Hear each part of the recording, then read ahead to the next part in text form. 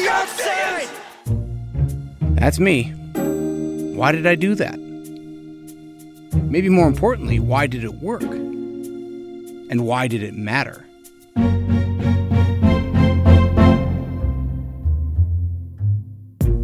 Endurance sports have historically struggled to capture the imagination of the broader American public.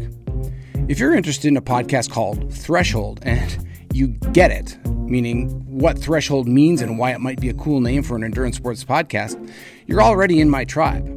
Yet, as a TV sport in America, our sports feel like they've been on a perpetual threshold of breaking through to mainstream America for quite some time. In recent years, and I mean the last 15 or so, with the proliferation of more and more television covering ever more content on more channels, and now streaming on the internet, television, or television-like content, is reaching ever broader, more niche interests regularly. I know a lot of endurance sport folks are both excited by this and often frustrated at a perceived hesitance of our media not covering endurance sports more regularly. Then, there are the Olympics. And here comes Diggins.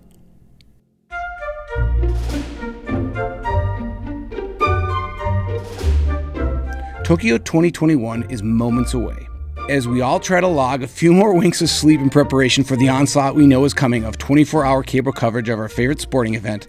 Threshold dives into endurance sport on American television and how the Olympics frame the whole thing, and how a moment might be all the difference, and maybe still not enough. My guests today are the producer for that call for NBC Sports at the 2018 Winter Olympics, Michael Shames, and play-by-play commentator on that call with me, Steve Schlanger.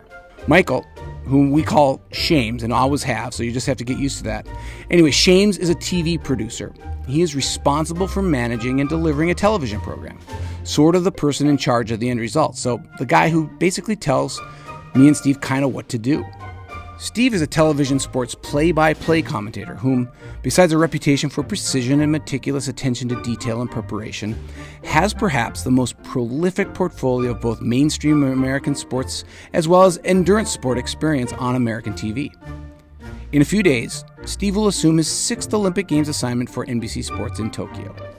As we prepare for all the imminent excitement of the Tokyo Olympics, we examine endurance sports TV in the United States, and we anticipate what great moments may arise in Tokyo, and we revisit the Pyeongchang call of Keegan Randall's and Jesse Diggins' gold medal in the team sprint.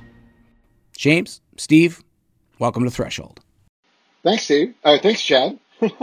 He already screwed it up. He thanked the wrong person. Do it again. There's only 3 of us. He thanked the wrong person. You're welcome. You're not used to being on this side of the microphone, are you? Not in the slightest. Not in the slightest. Well, guys, I'm used to telling people what to say. Well, we'll roll into the show laughing. So thanks for coming on Threshold, you guys. I really appreciate it. Thanks for having us, Chad. Okay, so first question. I usually open things up really simple, starting things out. Tell us a little bit about how each of you got into sports television. Why don't we start with the producer, Shames? The way I got into TV was, kind of a fluke. I used to be an actor. I used to be a singer and dancer, actually. Met my wife touring with Hello Dolly and Carol Channing back in the mid-'90s. I was a chorus boy. She was one of the leads.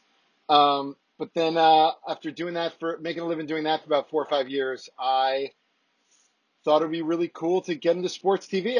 I'd always told myself that if there was something else I wanted to do that might interest me, I should go pursue it. So I started looking into sports TV. I got a job as an intern on a basketball documentary, and just went from there. I worked at HBO after that, and then moved out to LA and worked for Fox Sports for a few years. Worked for G4 Network, and then I ended up at Universal Sports, and ultimately met Steve Schlanger, and my career took off from there.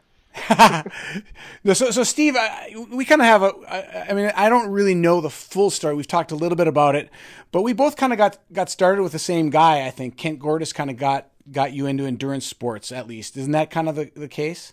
Well, he got me into cycling. Cycling, that's what it was, yeah. The reason that happened was because that was back during the time that Lance Armstrong was winning the Tour de France, at least officially at that time.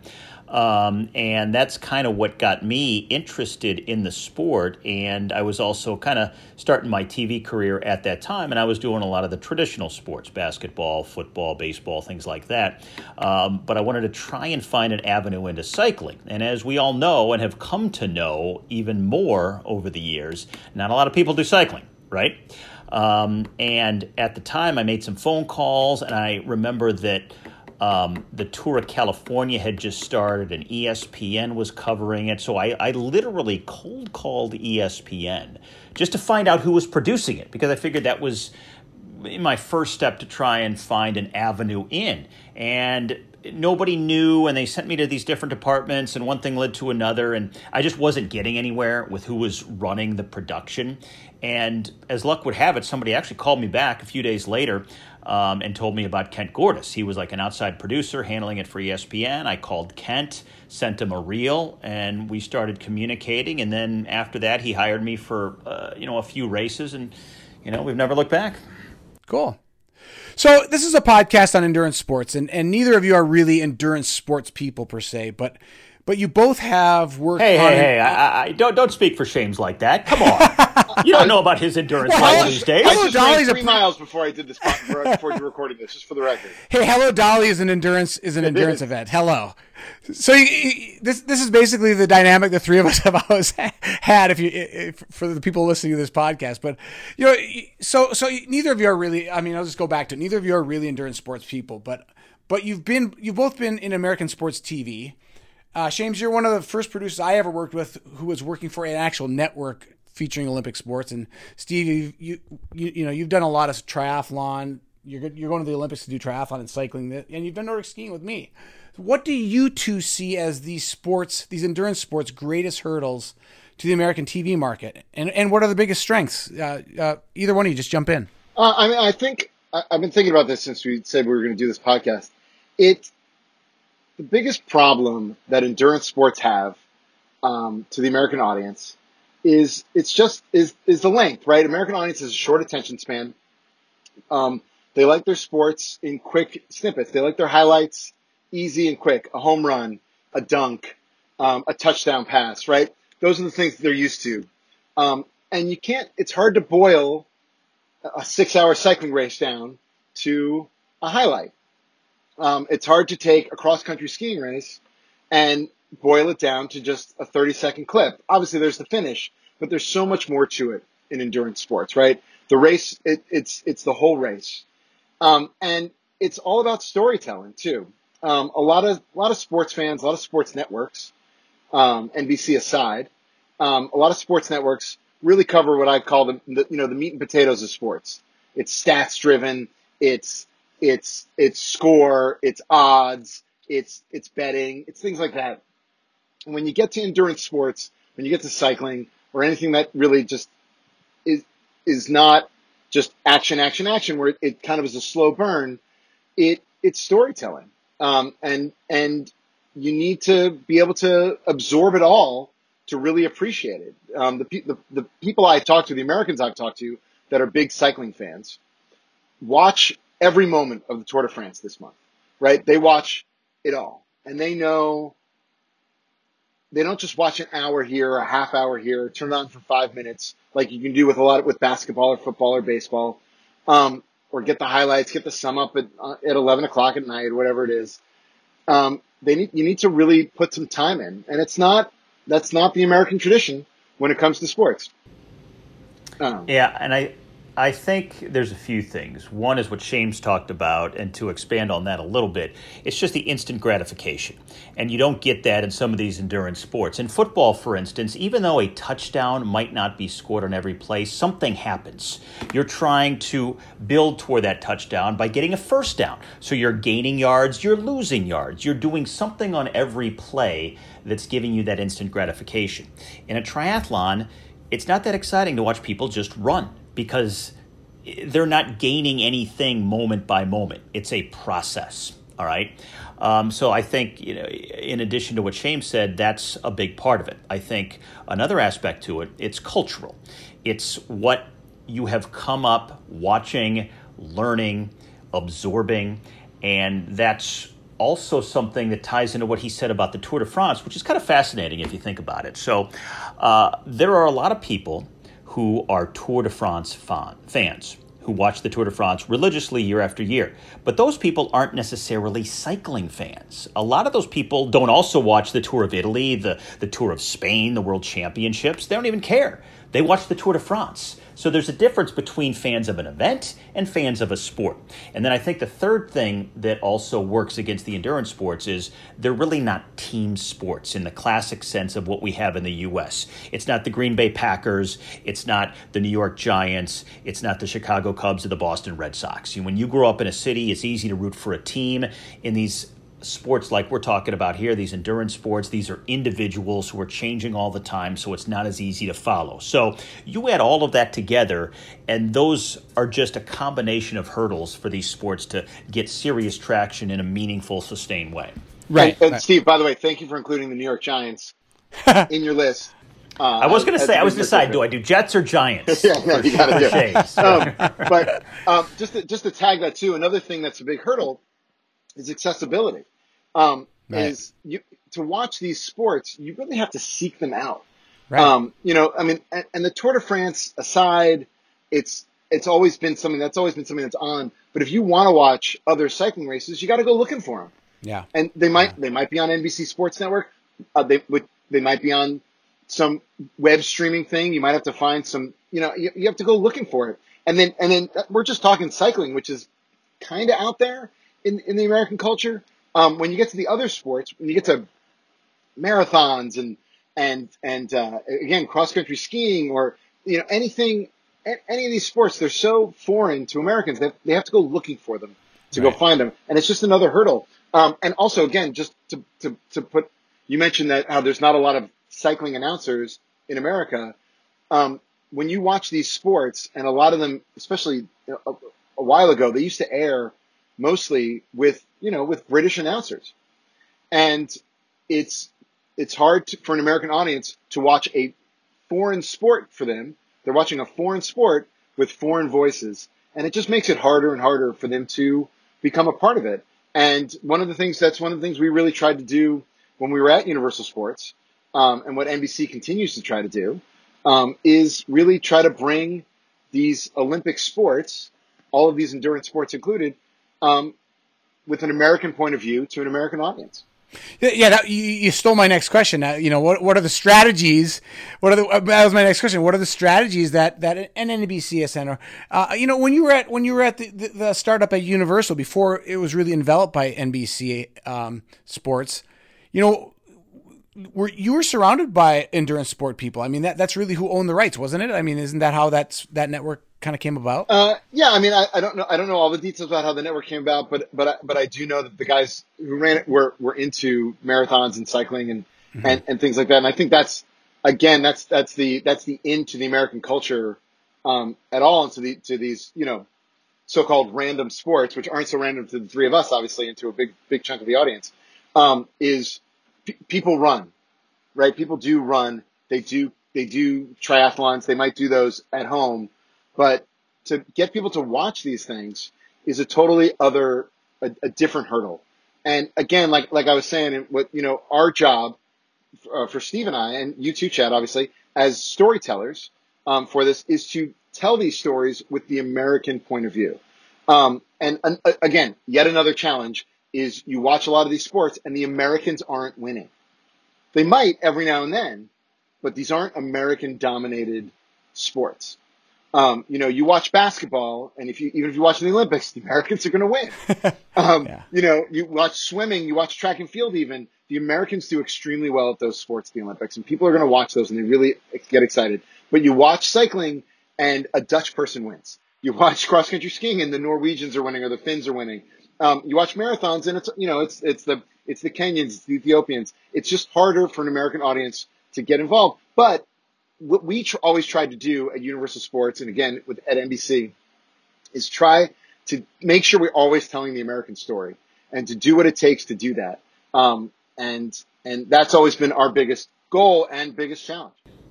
The historical issue that has always been difficult to solve, and I don't know if you'll ever really crack the nut, is the fact that outside of the Olympics, a lot of these sports don't really have a big stage to perform on, at least not one that's identifiable and where people can really get invested in. I mean, again, going back to the other big sports in the U.S., you know what's at stake every Sunday in the NFL. You know what's at stake in the NHL playoffs or the NBA or when you get to the World Series or, in individual sports, whether it's the Masters or the U.S. Open, whatever the case may be, you know what's at stake and how big those events are.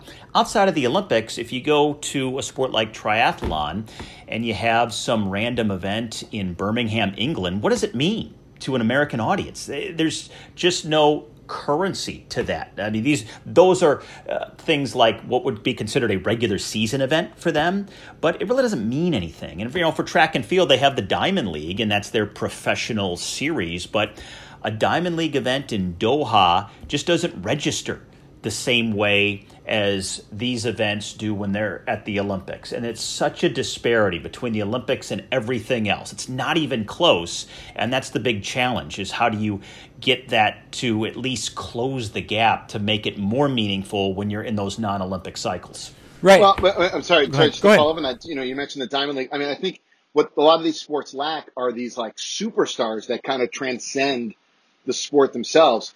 And obviously, you get your Tiger Woods, you get your, at the time, Lance Armstrong, who kind of transcended the sport at the time. Going to always qualify that.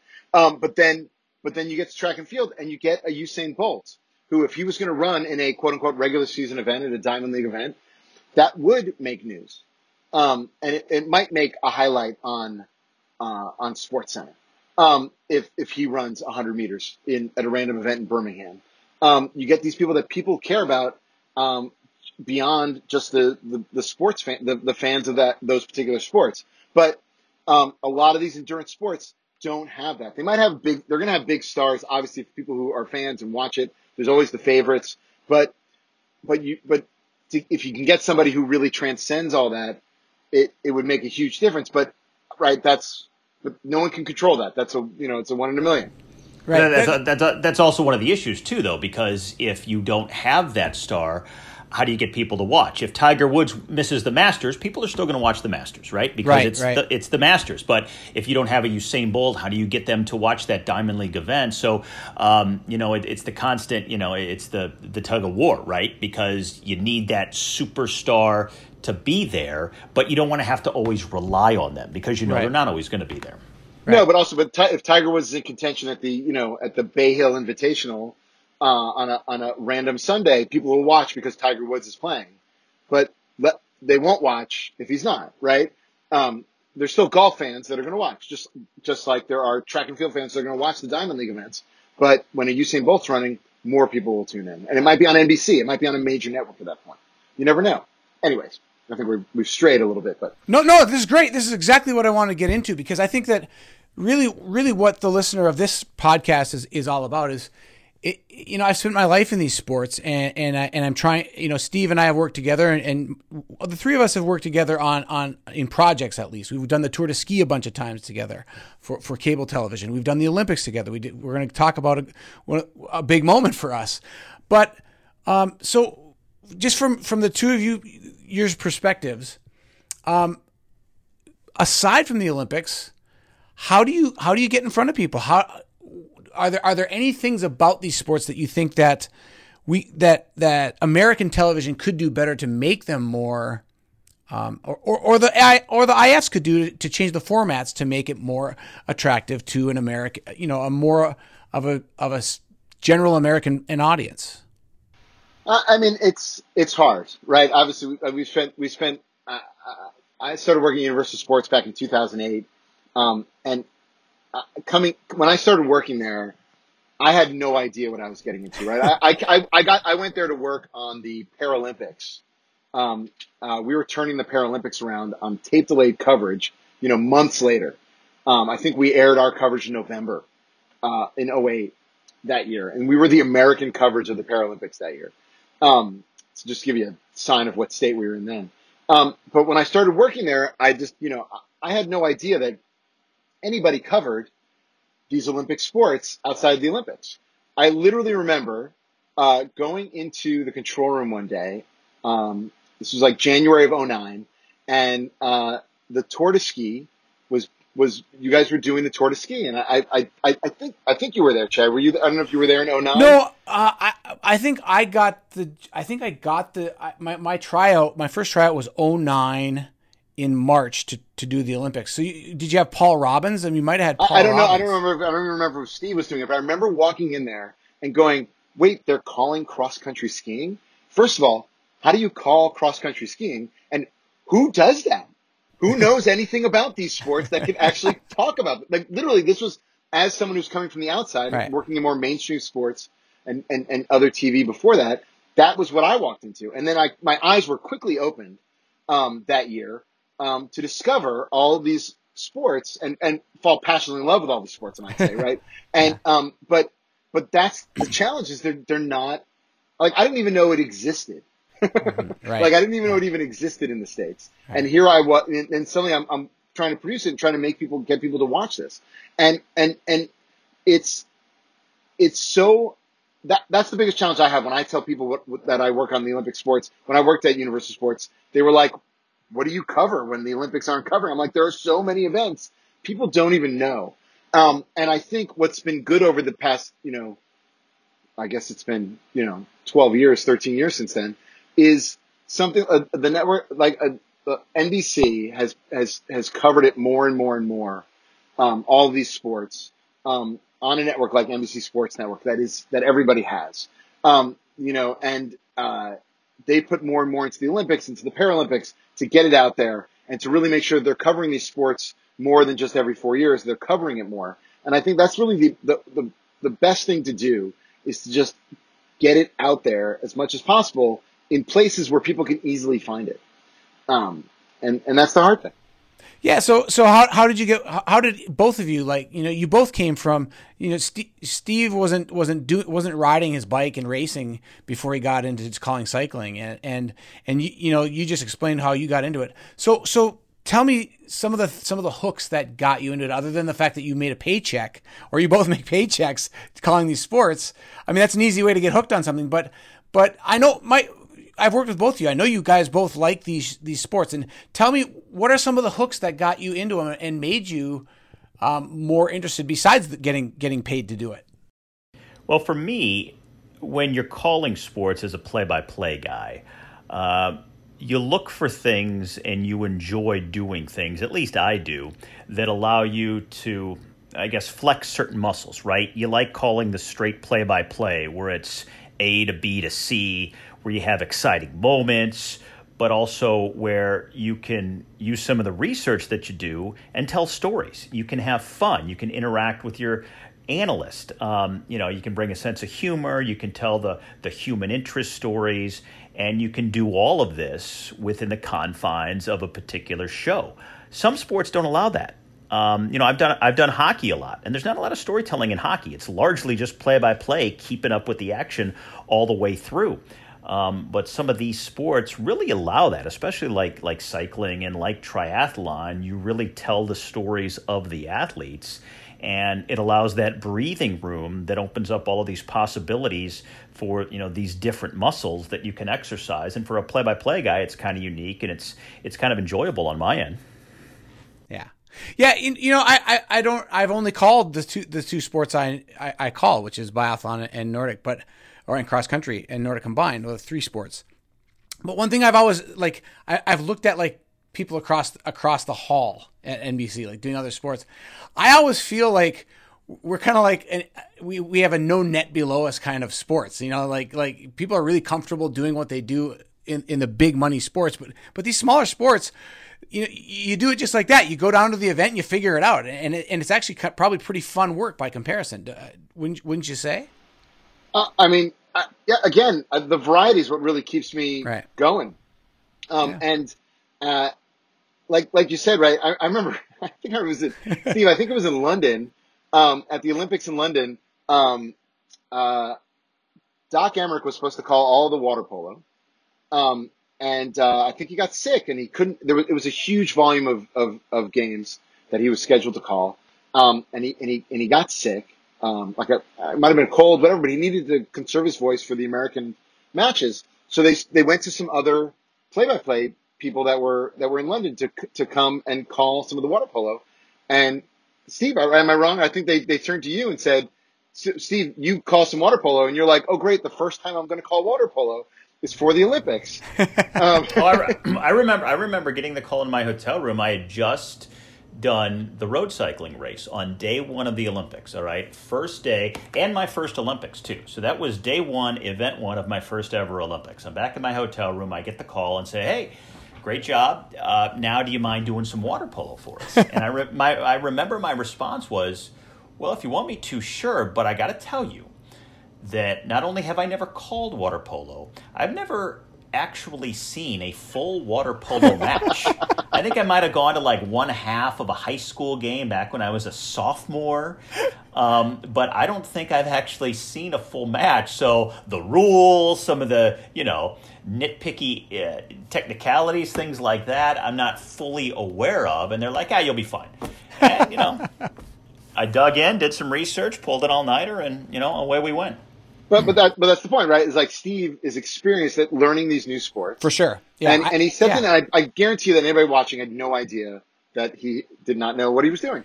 That's your calling card. That's Steve Schlanger. I mean, if you know Steve Schlanger, you're just like, okay, who do we call? We need somebody to do this. Call Schlanger. He'll do it. He'll do great. We need somebody that can mask all of the deficiencies that we don't want to see. But it's funny. And Steve, I don't know your take on this, but one of the things that I always like with we're doing all these sports, right? Again, that people don't know, and there are plenty of times where the play-by-play, right? There's an analyst who's usually a veteran of the sport or just knows the sport extremely well, but the play-by-play person is going to usually just be a play-by-play person, right? They might not know the sport that well. They're learning the sport, doing the research. And a lot of times those play-by-play people come into it and say, well, the American audience doesn't know this sport either. So I'm going to play the role of the audience and I'm going to ask questions of my analyst. Like, Chad, what does this mean when they do this? What do you mean by that? And I always like to tell my play-by-play talent, don't do that. Say it as a statement. Come from a source of knowledge. Not from, because if you're asking questions, it's another thing that's going to make the audience feel like this is a foreign sport to them. Is they're going to be like, well, you don't even know what's going on, so why am I going to know what's going on, right? And just so you need to call the sport. And I don't know your take on this, Steve. When you come into these new sports, do you ever play the role of the audience? No, not to that serious of a degree. I mean, I think there's a balance. I think it's fair to ask questions. Because you want to ask questions that everybody else would want the answer to, but something that you wouldn't be expected to know. I think there's certain basics as a play-by-play guy you should know, you should be expected to know if you're calling a certain sport, beyond what the fan, the viewer would know. But the analyst is there because they are the expert. The play-by-play guy is not expected to be an expert. They are calling the event. They should have a base knowledge, but beyond that, I think it's fair to ask questions. But other things can be posed as a statement that leads the analyst in a smart direction to respond to that. So I think there's some subtlety, some nuance to it, and a balance. I think that's the three. I'm going to transition here. I think that's where the three of us really came together in a really magical moment, is that we had that moment, and we had enough experience between the three of us. We had enough comfort between the three of us that we kind of got lucky on a cool moment for a sport that doesn't get cool moments very often. But I'm going to get that. So the last time NBC covered the games, the three of us, we had a great call that kind of got traction with the American public. But before I get into that, I want to talk to Steve, because Steve is actually going to the Olympics probably tomorrow or the next day. Is that right, Steve? No, not until the 21st. So that'll be, we're taping this on a Saturday. That'll be on Wednesday. Yeah. Okay. So, and you're going to Tokyo? No, I'm going to Stanford. I'm going to the headquarters, the worldwide headquarters. Okay, yeah. Worldwide headquarters. The motherland. Yeah, right. And so you're doing cycling and triathlon. You have the same. You did that the last couple Olympics, haven't you? No. I did this program back in 2012 in London, cycling and triathlon. And then I did a bunch of different sports for the Rio Games, and now I'm back to cycling and triathlon this time around. Okay. So what are some of if as you look at cycling and triathlon, what are some are there any stories in your mind going into these games that you think are really could be compelling and super moments? Maybe for the American audience, maybe for the American cyclists, or just in general. Is there something that's really captivating that you think is really interesting to any listener or any viewer? Are you talking about in my sports or the Olympics in general? No, in your sports. Okay. I think in my sports, well, first for, let's say, men's cycling, you're going to have the possibility of Tadej Pogacar, who's about to win the Tour de France for the second time, going to Tokyo as probably the favorite for the gold medal. And he would be the first cyclist to ever win the Tour de France and an Olympic road race gold medal in the same year. And literally, like, just days apart. It's going to be incredible because the Tour de France ends on a Sunday. The men's road race is less than a week later. It's on the first full day of competition that Saturday morning in Tokyo.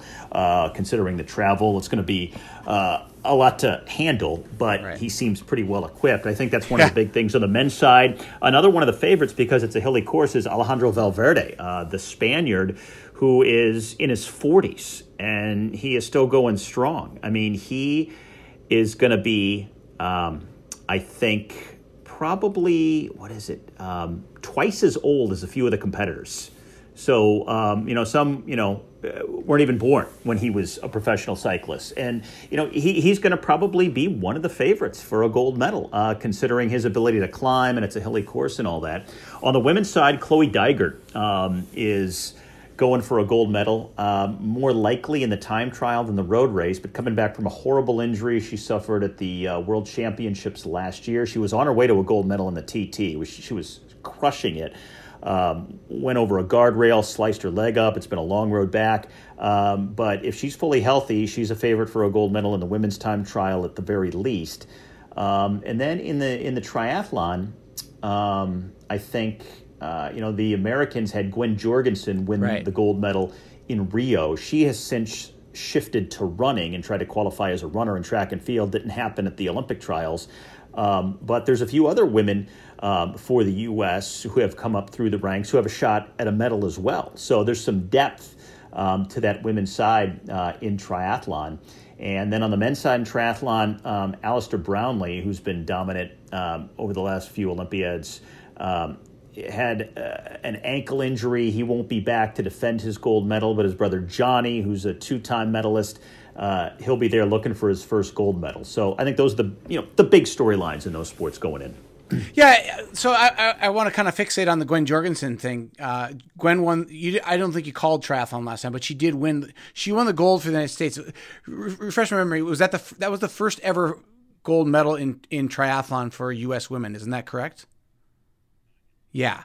So let's just kind of like juxtapose that against what we all worked on 3 years ago, a first ever gold medal in the sport of triathlon. I watched that. I watched Gwen Jorgensen's gold medal, and I was pretty captivated by it. And I think she did well with it. I think it played well on American television. But 3 years ago, we were all, we were in the middle of the night in Connecticut, and we were watching the women's team sprint, and we had the same thing. I mean, Gwen Jorgensen was kind of a favorite for the gold, and Jessie Diggins, yeah.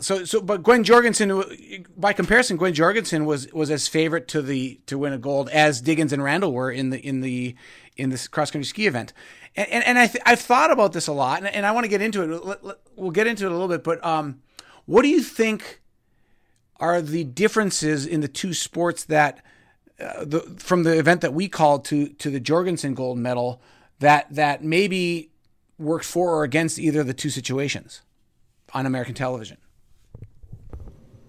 What made them resonate? Yeah, in different ways? in different ways.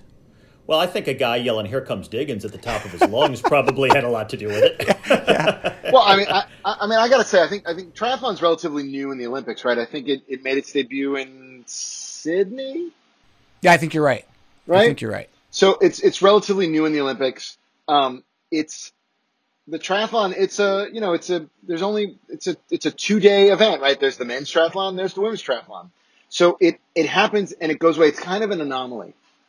at the Olympics, right? These small events that don't have these big buildups, and I think that's one thing that worked against that being a huge moment for the Americans, even in Rio, right?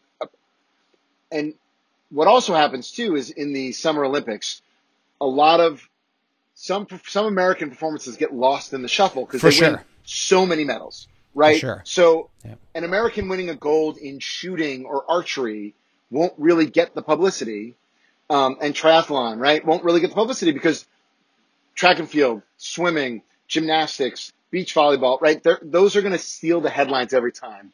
It's got to be a great moment or a great story to really steal those headlines. Whereas in the Winter Olympics, there's not as much going on, right? There's a lot less you can sports. Stand out. And the Americans, aside from the newer sports of the freestyle skiing and the snowboarding, the Americans don't dominate usually, right? They'll have their stars, they'll have their Lindsey Vonns, and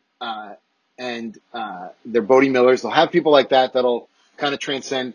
But a big American moment doesn't happen that often, and especially it was a first time gold for Diggins and Randall. It was also an amazing race, right? It was down to the wire. It came down to half a ski length, I think, and it really was an amazing moment in so many ways. Yeah. Let me back up here before we go further. I want to point out that the three of us are on this because we know each other. We've known each other for about a decade, actually about 12 years, I think is what I figured it out. And we ended up calling a pretty big moment together. It was, and we haven't really had a chance to reflect on it. And I kind of wanted to go into these games in Tokyo and have a podcast on the threshold, just talking about endurance sport on television, and then how this endurance event resonated and why. And that's what Mike is getting into. So Shames and Schlanger and I think the first time we worked together was 2009. And we were pretty comfortable together, working together in that event. So let's just go back and talk about like getting ready for that day. Like, Jessie Diggins hadn't won a, we thought she'd win a medal. She came close a couple times coming into that night. And I remember going back all the way to Sochi when Keegan Randall was supposed to win the sprint event. And the sprint event is really hard to win because you have to keep advancing. And she got knocked out in the quarterfinals. And, everybody at NBC is like going, is this really going to happen? I mean, Shames, I think you asked me, is this really going to happen this time? We went into those Olympics and you had circled two events, right? I think, right? I did. I can't even remember what the other event was. 10K freestyle. 10K, right? Yeah. All right. 10K freestyle. You thought Jessie Diggins could win that and could medal in that 10K, and you had clearly circled this team sprint, right? I think the Americans had won a gold in a World Championships the year before, 3 years before? No, it was 3 years before, right? 2013. It was quite a while. 2013. Oh, it was quite a while. Okay. 5 years before. That's right, 5 years before. So it, the gold medal had happened before, but this really coming into it, we had circled that day. But we went into it was like the men's cross country skiing was almost a diversion for us for the women's events. Because every time the women would take to the snow, take to the track, we would get amped up and think maybe this will be the day. The women are going to medal today. The women are going to medal today because the team was that good. But we really had our eyes set on the team sprint day the whole time. And we were building up to that for the entire Olympics. For the entire Olympics, we were building to this moment. And in a way, you can only do at the Olympics, right? You can't do it at a random event, at a one-off event. Only at the Olympics can you tell these stories as you're going. And if people are watching, if people are really watching every night, they're going to be building up with us. And that's really what we tried to do as we headed into the team sprint. Yeah. Steve, what do you remember about prepping for that day? Like, just to put it in people's, to set it up for folks listening, we called that race at 1 a.m. Isn't that? It was definitely the middle of the night. Yeah, I think it was like 1 to 2 a.m. And we called the semifinals too. Like we called the whole thing live. We called semifinals and finals. I know what I was thinking. Steve, what do you remember about prepping for that show?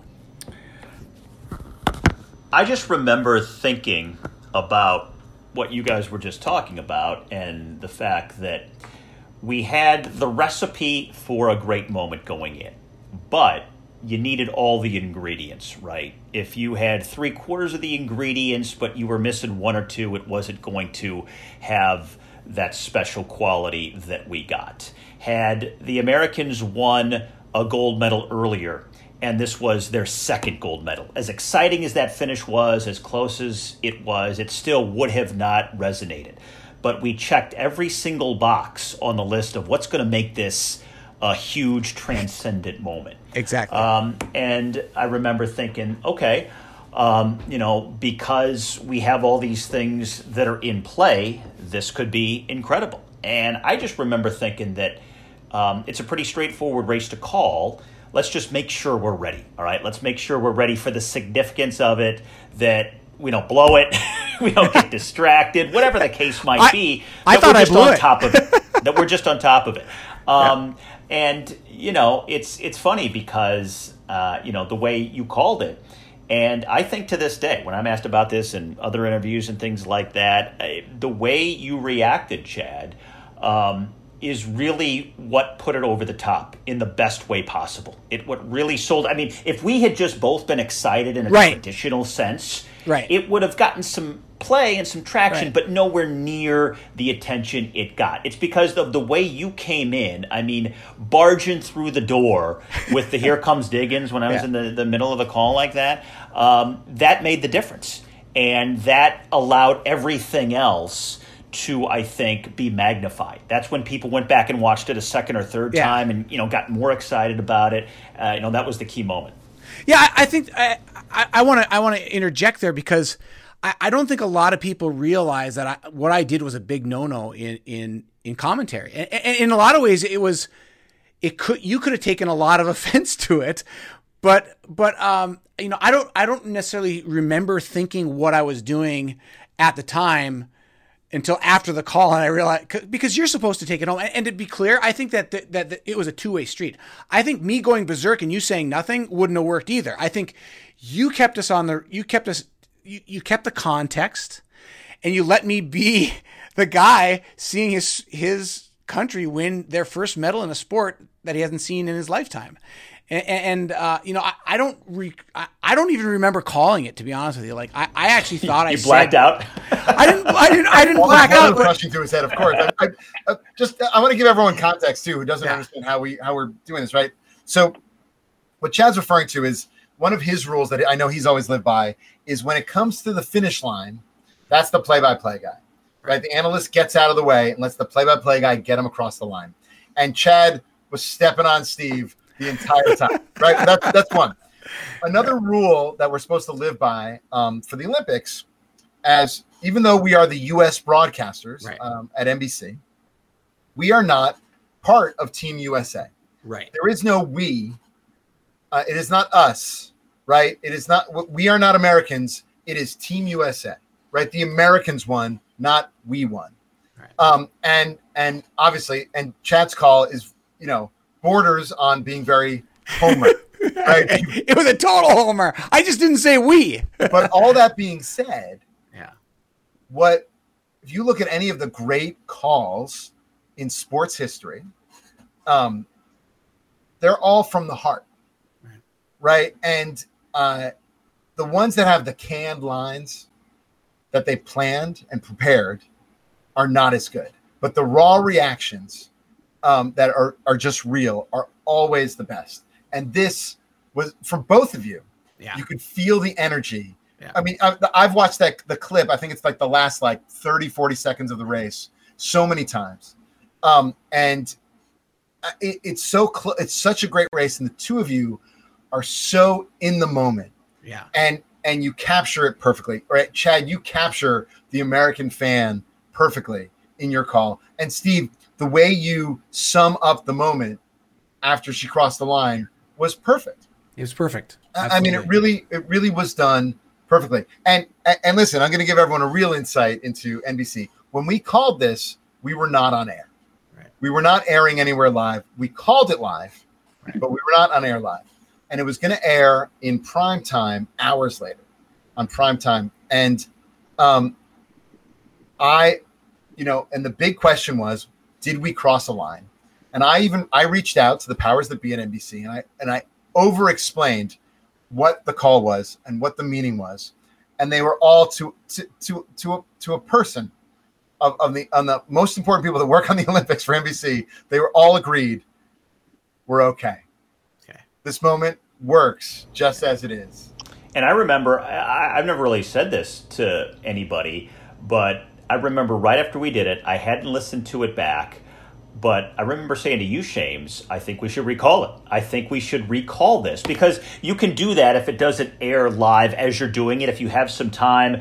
And many times when you're calling the Olympics like this, it's in the case of if you need to fix something or there was something misstated, like a fact, you can go back and recall certain sections and they edit it in for the actual airing.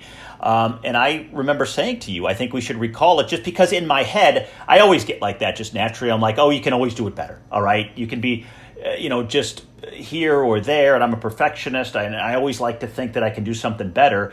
And at the time, there was so much adrenaline. I was probably thinking to myself, you know what, we should probably just do it again and get one for safety or whatever the case might be. And I hadn't listened to it back. And luckily, you shot that down.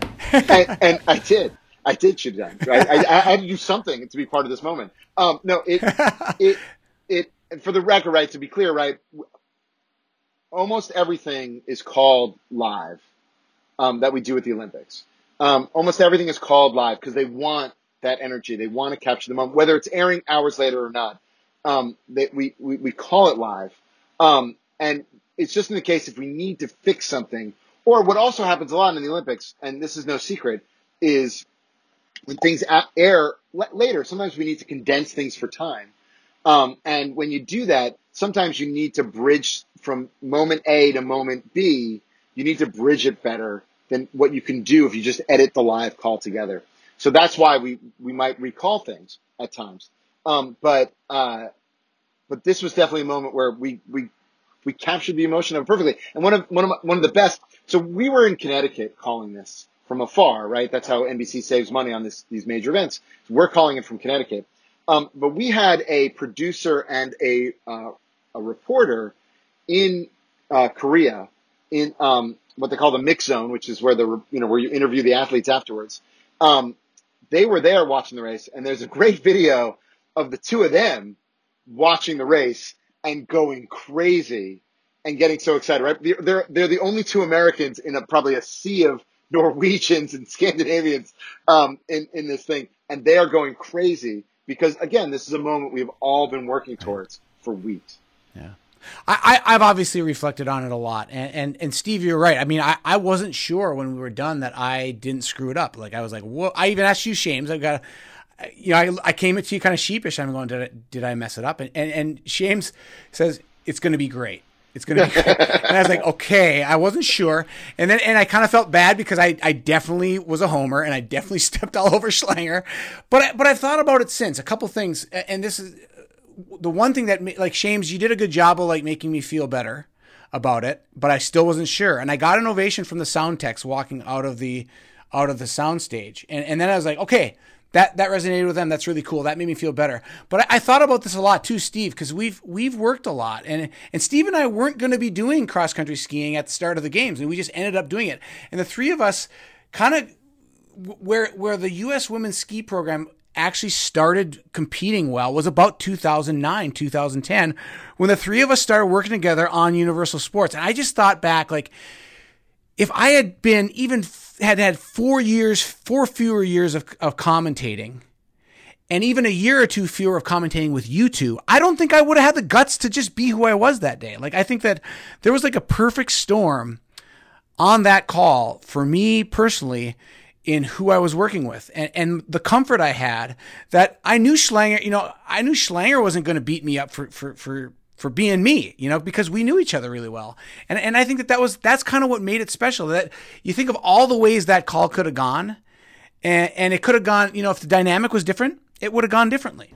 And some other play-by-play guys have said to me, like, boy, how did you, keep things together, when Chad was yelling and everything. And And I think it's the familiarity that we have, For sure. where even though it did surprise me the way you reacted, and I thought it was great, but it was, it's jarring. For but sure. I know that's you. Yeah. And I know that you can get like that, so it doesn't really faze me. All right. Right, I know right. that at that point, I'm trying to keep the train on the tracks. Right. Yeah, I'm trying to steer it into the station. All right. Totally. And button it up while you're doing your thing. And I think the fact that we had worked together and had that familiarity, I think that helped tie it together the way it did. Yeah. No, I really wish I had a video camera on the two of you in the booth because, first of all, I mean, Chad was standing up the entire final stretch, and he's going, yes, yes. And when he says gold after they cross the line, his arms are straight in the air, and he's screaming. I mean, I've never seen. I mean, it just witnessing that. I wish that was part of the show as well. It was pretty amazing. But it really, and what people don't understand too about what we're trying to do is we call this live, but then this was going to air on primetime NBC, which for a lot of some of these sports, right, that's rare real estate. Right. On the TV side is to be in the primetime show. And I think we were given 11 minutes in the primetime show to show this race. And I think the race is, what, a 20-plus minute race? Yeah, about 20 Right? minutes. Yeah. So we were only able to show 11 minutes of this race. So we needed to maximize every moment of it. And again, what was great is in the moment, in the live call, you guys were able to call it correctly, right? It was way closer than I think it even felt when we watched it live, right? Watching it live, it was clear that she had won. But when you watch it back, you're like, wow, that was much closer than you think. But you guys nailed it. And then Steve, again, you summed up the moment perfectly right after the race ended. So we didn't have to waste any of our precious primetime real estate on on recapping what happened. We didn't need to spend minutes after the race to tell the story of the race. You told it perfectly. And it really, it was an honor to be a part of that moment. You don't get many moments like that in what we do. And that was truly, it was a privilege. And I want to say, I think that I get maybe an undue amount of attention for what I did because it was so jarring, as you say, Steve. But Steve, you were a master at handling, at bringing the call home. I think that if you hadn't done what you did, I don't think the call would be what it is. And I think I've said, I wrote an article for a ski magazine. I said, I think my point was, you could live 3 lifetimes and never get an opportunity like that again, in sports television. No, and that's what I've said when people have asked me or in other interviews and things like that. I mean, so many things have to come together, right? I mean, so many things have to fall into place. If one misses its mark, then you don't have the same significance and the same meaning of that moment. And if I'm not working with you, Chad, if it's a different analyst, it doesn't get elevated. If we don't have that history of working together, if we don't have the narrative that had been building, for the U.S. team, I mean, so many of these things just worked out. Let's face it, there's a lot of times things don't work out, right? I mean, you go in thinking you're going to have a great story for an event, and it's a dud. It's a blowout or something happens and it just doesn't pan out. That happens a lot. Well, I mean, how many games have you done, right? We've all done a lot of different productions. For sure. A lot of different sport productions. Sure. And when you might do a phenomenal production from our side of things, from the truck, everything's perfect. You told all the right stories. Everything was great, but the game's a blowout. So, and I've worked with the director who've been like, wow, that was a horrible show. I'm like, no, we did a great show, but the game wasn't that great. But then you might be part of a horrible production and, nothing goes right, but it comes down to the wire and it's this great moment at the end and everyone walks away saying, wow, we did a fantastic job, but it was the game that was great. But for us, again, right, everything really came together, really well. To make that moment. And I mean, I play that clip for people so often and they're like, well, what did you do? I'm like, I sat and watched, but No, you did more. You set that up. I mean, the reason I wanted you on this, James, is because I think so a lot of people don't realize that people hear of me and Steve and I speak on TV, but they don't really understand what a producer does. And a producer sets up the moment more than anybody. And I think that's why I wanted you on this podcast, because I knew you understood endurance sports. I think you understood what made that endurance sport day special and what made this call special. And so I'll wrap it up. Will we see another one of these in the Olympics? In these Olympics, I mean, we think about the Michael Phelps, the Rowdy Gaines and Dan Hicks call of it. Actually, isn't Phelps? It's Jason Lezak. Oh, that hitting the wall. That was a great call. Is there anything that you guys see from these games coming up that can be a Here Comes Diggins moment for NBC, for the United States, and for American television? I mean, I think, again, you kind of look at the quote unquote major sports of the Olympics, and on the track and field side, right, you got Allyson Felix going, for sure, right? If she is able to accomplish a gold medal, yeah, which is a long shot, but if she's able to do it, it could be an amazing moment. Absolutely. If Caleb Dressel has a chance to do some really special races in swimming that I think could be really great moments. But and again, for NBC, it really would need to be the American story for sure to make it that ultra special moment. I don't know. I mean, you can't. It seems like there are certain times in history where you can plan for it. Like, we circled that date, right, and knew that there was a chance that it can happen. And, yeah, we were ready. And I know that everyone on the swimming production side in 2008 had winning 8 medals was a story going into it. And the 2 races that made it really special was that Jason Lezak moment, and then it was the butterfly race where he won by a fingernail.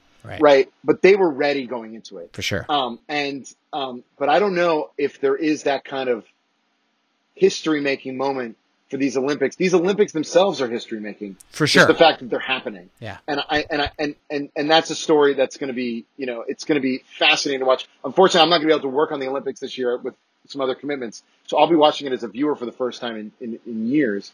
But I'm really, but you never know where that moment's going to be. Exactly. And you just always have to be ready. And that's the beauty of it. And that's right. What makes it the moment it is. I mean, think about it. Let's say, going back to the Diggins race, that yes, the U.S. won the gold medal, but let's assume for a moment that coming around that final turn, Diggins had the lead and didn't have to come from behind. How different it might have been. You don't get the "Here Comes Diggins" call. Totally. You don't get that same I'm getting vibe. chills just thinking about it. I mean, here's the reason I went nuts is because she shouldn't have been coming back. She shouldn't have been able to beat Stina Nielsen. Stina Nielsen won the sprint comfortably a few days prior, and the fact that Diggins beat her. And the one thing that was amazing to me is I saw Diggins pull the sprint out of Stina Nielsen earlier in the race. She did it on lap 2 and she did it on lap 3, and 9 times out of 10, Diggins doesn't come back and win the gold medal. But that day, she raced a race from wire to wire that showed up in the final stretch, and that's why I was going crazy. It's like I said, it's those details. Little things. It's like Lezak coming from behind. Totally. You don't come from behind like that in the pool, right? I mean, you don't make up that kind of ground. Against the best, and Lezak and the Diggins thing was the same thing. Lezak was going against the best sprinter in the Alain Bernard, and nobody expected Lezak to come back, and I didn't expect Diggins to win when she was behind on the apex of the turn. But let me say this though, right? When you watch that Jason Lezak race back, the moment, you can feel the moment where Rowdy Gaines, as the analyst, where Rowdy Gaines sees it start to happen. Totally. You feel it happen, where you can sense it. And I feel the same is true with this race, because when Diggins came back, I could feel it. Yeah. You could feel that it was going to happen. How many times we watched a cycling race or a sprint race like this where people slingshot from behind? It's almost the perfect position to be in these sprint races, right? Steve, you've called a million cycling races. That being in that slingshot position, you're like, there it is. They're going to do it. And you could feel it happening. And again, when you said "Here Comes Diggins," right before that was the moment of like, this is about to happen. Exactly. That was my Rowdy Gaines moment right there. You guys, right? You could feel it coming out of totally. you guys too, because you guys know the sport so well. We're all so well prepared for the moment that when it happened, we could see it coming, and you could get the call right, and it was great. Yeah, and because it's these moments are so small, and they're defined by milliseconds. Right. That's why there's so few of them. I mean, if you think back, I mean, there's been a lot of great gold medal performances and things that have happened at the Olympics. But when we're putting it in this kind of context with the call, the moment, the significance, you can't think of that many of them, right? No. That have that kind of place in history. Lucky us. Well, I mean, you're blinking, they're gone. And hopefully we'll get some. We'll get some in the next few weeks because the Olympics they're truly amazing. Well, guys, that's exactly why I wanted to do this, because the Olympics are around the corner in Tokyo, and they create great moments. The Olympic Games are about moments like what the three of us experienced in television in America 3 years ago. And I don't expect to have another one like that. And I wanted to take some time. And this has been really fun personally, because we've actually never really gotten to do this as the three of us. So I really appreciate you guys doing this for the public and doing it for the record, and being my guest on Threshold today. Chad, thanks for having us. Your love of endurance sports might be building a comradeship that feels to you like a pretty big market of people. But the growth might be right in line with population growth, and still, honestly, it's probably pretty niche. Initiatives like Universal Sports, now the Olympic Channel, have tried to deliver what you find compelling in a digestible way to folks who don't participate in these sports at all, and are maybe just finding these as fans. This podcast and my job as a TV analyst for skiing play to that very growth instinct. We have more ways than ever before to feel akin to others. We all feel like our own interests have a broader reach than they actually probably do, though.